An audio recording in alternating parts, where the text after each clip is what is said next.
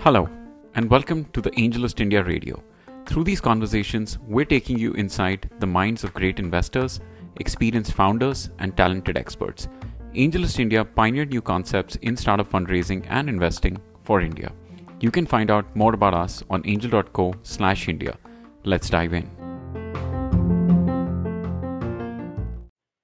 Hey guys, today I'm super excited to have Abhimanyu of InterviewBit and Scalar. He's raised capital from top tier names like Tiger Global and Sequoia. But more importantly, why I wanted to have him on the show is because the number one question that founders ask me is how do we hire top tech talent or how do we upscale our talent? And Abhimanyu will help us sort of unpack a lot of these questions across this next 15-20 minutes that I'm going to spend with him. So welcome, Abhimanyu. Thank you so much, Utsav, for hosting me. And as you very accurately pointed, that it's a huge problem to be able to, build a very strong team, and specifically a tech team. And in context of the tech startups, when you talk about uh, the biggest input to a success of a company that I very strongly believe in, that what kind of team you can build, and if you are a tech company, of course, what kind of tech team do you build, right? Maybe I'll take a step down the memory lane, that how we started, and before that what drove us to on this mission. So both me and my co-founder Anshuman, we both have been early engineers at like after college we joined two very early stage startups at that time. So Anshuman was very early engineer at Facebook, and I was second engineer at a New York based fashion startup Fab.com. And given both the companies were growing very rapidly, Facebook, of course, we all know, Fab was the fastest unicorn in the world, I think in 2012. Uh, and we were asked to, build a super strong, best tech team in the world as quickly as we can. And that is where we realized how hard it is to, build a strong tech team. Particularly, even more so pronounced in India. While we produced almost 1.5 million software engineers every year, and you would know that for any startup or even for larger MNCs, building a solid tech team is super hard. We would typically take 100 interviews and then might be able to roll out one offer, right? And what is broken is actually our education system. If I may say it very candidly, our colleges, universities are not doing job as they should. Very few, like all the companies which even hire freshers in volume, they would have a 6 month 9 month long training program just to get these people. So they are just hiring for just their IQ and aptitude, not for the skills. And then the companies have to build their skills, right? So and on the other hand, I would also know, when as a tech interviewer, when taking the interview, I would see that the person sitting across the table is hardworking, ambitious, smart, but he never had the right guidance. So we thought that instead of just this is a huge problem that exists on both the sides. Companies are struggling to hire, and people have no guidance, no mentorship to actually build a meaningful career in tech, right? So we thought, can we fix that? Apart from just maybe 0.5 or 1% of the top universities, 99% of the people do not really get access to the right community, mentorship, guidance, or curriculum to actually shape up their career. So we started InterviewBit as the first effort to fix that. What year was this? This was year 25. So around end of 2014 is when both me and Anshuman, we quit our jobs. We decided, let's move back to India, because that is where we feel that this problem need to be addressed in the biggest way. We started building it out, and May 2015 is when we launched our website, interviewbit.com. Uh, so InterviewBit was an effort to kind of, the first baby step to kind of give a structured plan, content, resources for engineers to learn everything that we as interviewers at good companies know that top companies look for. Uh, and post that, we did it for a couple of years. We had great traction. We had a community of more than 1 million software engineers.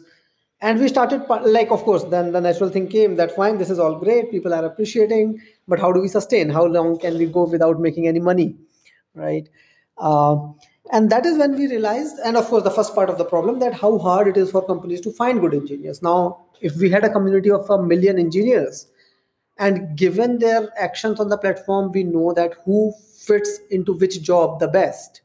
uh, so as a natural thing to survive and make some revenue, we started partnering with companies to help them hire quality engineers, which was, while it was a decision, like we had been a bootstrapped company for the first 4 years of our existence, and that actually gives you a lot of actually, that being bootstrapped, being frugal, that's a superpower, right? uh, so this thing, which actually stemmed out of just the need to make money of helping companies hire, actually gave us another superpower. So we partnered with more than 500 companies, both MNCs and startups, to figure out that we will help you build a strong tech team. Given we have been training a lot of people to be great engineers, right? So this is not the traditional recruitment, but more of we are training people, and we know who will fit well into your job, and we will help you hire them, right? So we started doing that. Again, we reached to an ARR of almost 2 million ARR by 2018. Um, the primary revenue channel was helping companies hire in different ways. Uh, so, and then the journey of Scalar started. So that is, different segue in itself, that there were very You interesting call learnings we had in this period. you call Scalar a career accelerator on your website. Do you want to describe that in detail? Right, right, right. So if I may say that, what are we trying to build with Scalar? And this was actually, the first line in our pitch deck as well, when we thought that we would want to raise some investment. And that's mission as well, actually, to be very candid, which is building an online Stanford quality, platform, which is entirely virtual. Uh, and being virtual actually makes it a level playing field for everyone, that your So geographic or economic just to conditions. pause you a little bit. So even pre-COVID, you were virtual?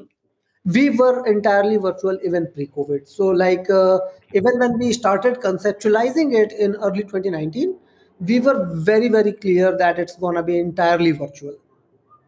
And in virtual courses, I think one of the biggest complaints is, or the biggest metrics which people track is completion rates. How would you describe that for Scalar? Right, right. So actually, our completion rates are exceptionally high. They are very much comparable to maybe even a university. If you, for example, compare with a university, if 100 people take admission in engineering, at least 99, 98 of them are going to finish it, right? uh, we have been able to achieve, and that's the superpower, that what we believe is that future of universities is entirely virtual, at least if we talk in the space of computer science, right? And through right platform, product, community dynamics, etc., achieving that completion rate, actually we have exhibited it. Even if I talk about, let's say, in terms of the placement outcomes, it's better. So for example, the first cohort that we started in April 2019, that was a cohort of about 190ish folks. The average salary of these people and turned out to be 19.6 lakhs, which is actually very much comparable, if not better, than most of the IITs in India. And all these were freshers; these were not experienced engineers. So Uh, tell us a little bit about these cohorts. Like, how big are these cohorts? What is the duration? What are the kind of courses that you bring to these cohorts? Right, right, right. So the cohorts typically would have us, actually over time it changed. Of course, the first cohort was of 200 people. Now we do monthly cohorts of somewhere between 300 to 500 people. Uh, Wow. and of course, we are very conscious about that. We only scale with exceptionally high quality. So in the early days, we had our acceptance ratio into the program was just 2%. So every month there would be somewhere about 20 to 30,000 people applying for it. And then we will be making a cohort, and then we take an online entrance test. We also introduce some interviews in between. Even right now, we do end up saying no to a lot of people where we feel that their current level of knowledge or understanding is not where they will be able to make best use of the program. So instead, then we give them a free month-long self-paced program to kind of brush up on, and then we might consider them for the program. Interesting. So upskilling is very important, but also job recruitment and sort of placement is very important as well. And tell us a little bit about that end of the spectrum where, you've trained the people. How do they Right. find the job through you?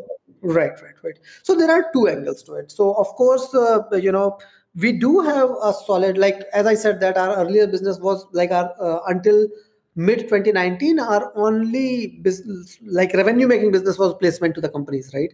Uh, so we have a solid placement team with almost 60 people team in the recruitment itself. Um along with a senior business head running it. Solid partnership with a lot of companies. Uh, However, that being said, that placement is one channel, right? And for us, like good thing with the tech domain is that jobs are only and only a function of skill, right? So our curriculum is actually kind of reverse engineered by speaking to the CTOs or the engineering managers of the companies, that what is it that you look for when you are hiring someone, and we only focus on that. So and then of course we help our people in our cohort once we believe that they have gone through all the modules that companies look for. We make sure that their profile is fairly well polished, their resumes are as they should be, their online profiles are at a place where they can easily attract even inbound attention from companies, right? And which actually leads to like one of the most common questions. So we have a very vibrant and strong community dynamics internally as well, where me and Shuman, all the instructors are very very active. Pretty much every day, one of the most common questions that I have to help people with is that I have multiple offers, I have 3 offers, 4 offers, all of them look great, and how do you decide which one I should go, which will help me have a faster career trajectory in future. uh, Mm. so of course, we have a strong placement team. But that being said, in tech, for making a strong career, it's not just the place, interview opportunity. It's primarily more about how good you are with the skills. Interesting. So, I mean, those are great stats. And I mean, of course, a great validation by the market itself. So I'm sure you're iterating the courses and the content and the modules again and again. But you have a very interesting revenue model, right? On how you started this. It became all the hype in the US through income share agreements that, uh, I mean, the students or the candidates only pay once sort of they start earning. Are you Right. still following that model? Right. So we did follow income sharing model until May 20. As of now, however, of course, after having run about 10 or 12 cohorts in that model, we had very interesting learning. So, of course, there are a lot of good positive outcomes of an income sharing agreement, but there are also very interesting, uh, psychological dynamics of ISA that we observed. Uh, so right now we are not doing ISAs. Our courses are entirely prepaid courses. Okay. So, I mean, let's drill it down to the basic levels. I've just completed a BTech from some university in India. I probably don't have the skills to be employed at a fast-growing startup. What would you guide me, or how would you guide me, and what would you advise to me? Right, right. So, I will start with the logic that, how should the framework be? First, I need to, let's say, if I am a fresh engineering graduate, and of course, I want a job at a good company. The very foundational question is that do I possess all the skills that these good companies look for?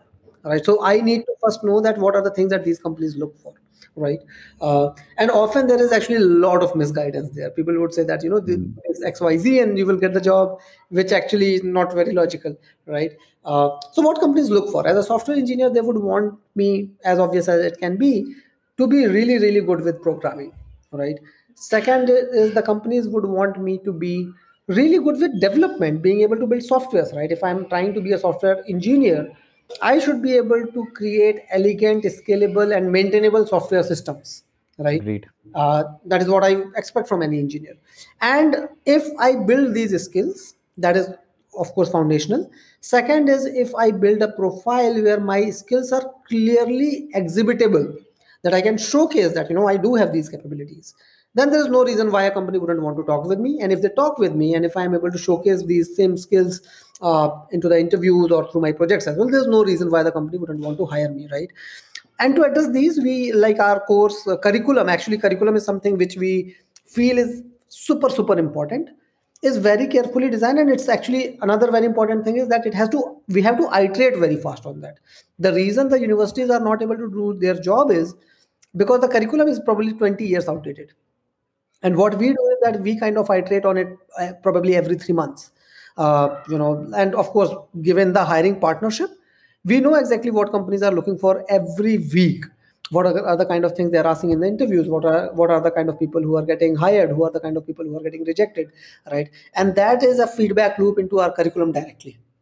uh, so basically, having a very strong command on programming, understanding products, understanding being able to design software systems which are very easily maintainable, right? And another one is that if you really want to be an impactful software engineer, you have to have the ability to design for scale.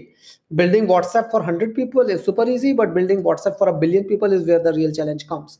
And interestingly, there are very few in the whole ecosystem today who possess these learnings. Interesting. And another issue, you may call it an issue, that these problems are being solved inside the companies, but the newer crop is never being trained on them. And that is what we are fixing, that our instructors are all people who have built such systems. Someone who has built Facebook Messenger, someone who has built Hotstar's streaming platform, and they are now training these new crop into these skills. So instead of them having to spend 7-8 years across multiple companies and then slowly learn it and then do these things, they can just learn it in 6 months from these people, and then be a young tech leader very, very quickly within few years of experience. Interesting. And in the Indian edtech ecosystem, there have been reports of mis-selling and misguidance, and you mentioned that word as well. Right. How do you ensure that the people coming to InterviewBit and Scaler don't have wrong expectations? Right. So that is something that we believe is very, very sacrosanct. So first thing that, and actually, it has to be solved by design. We cannot just say that, we have the right intent, because if it is not solved by design, then as things scale, there is always a possibility of, a mis-selling or misguidance creeping in, right?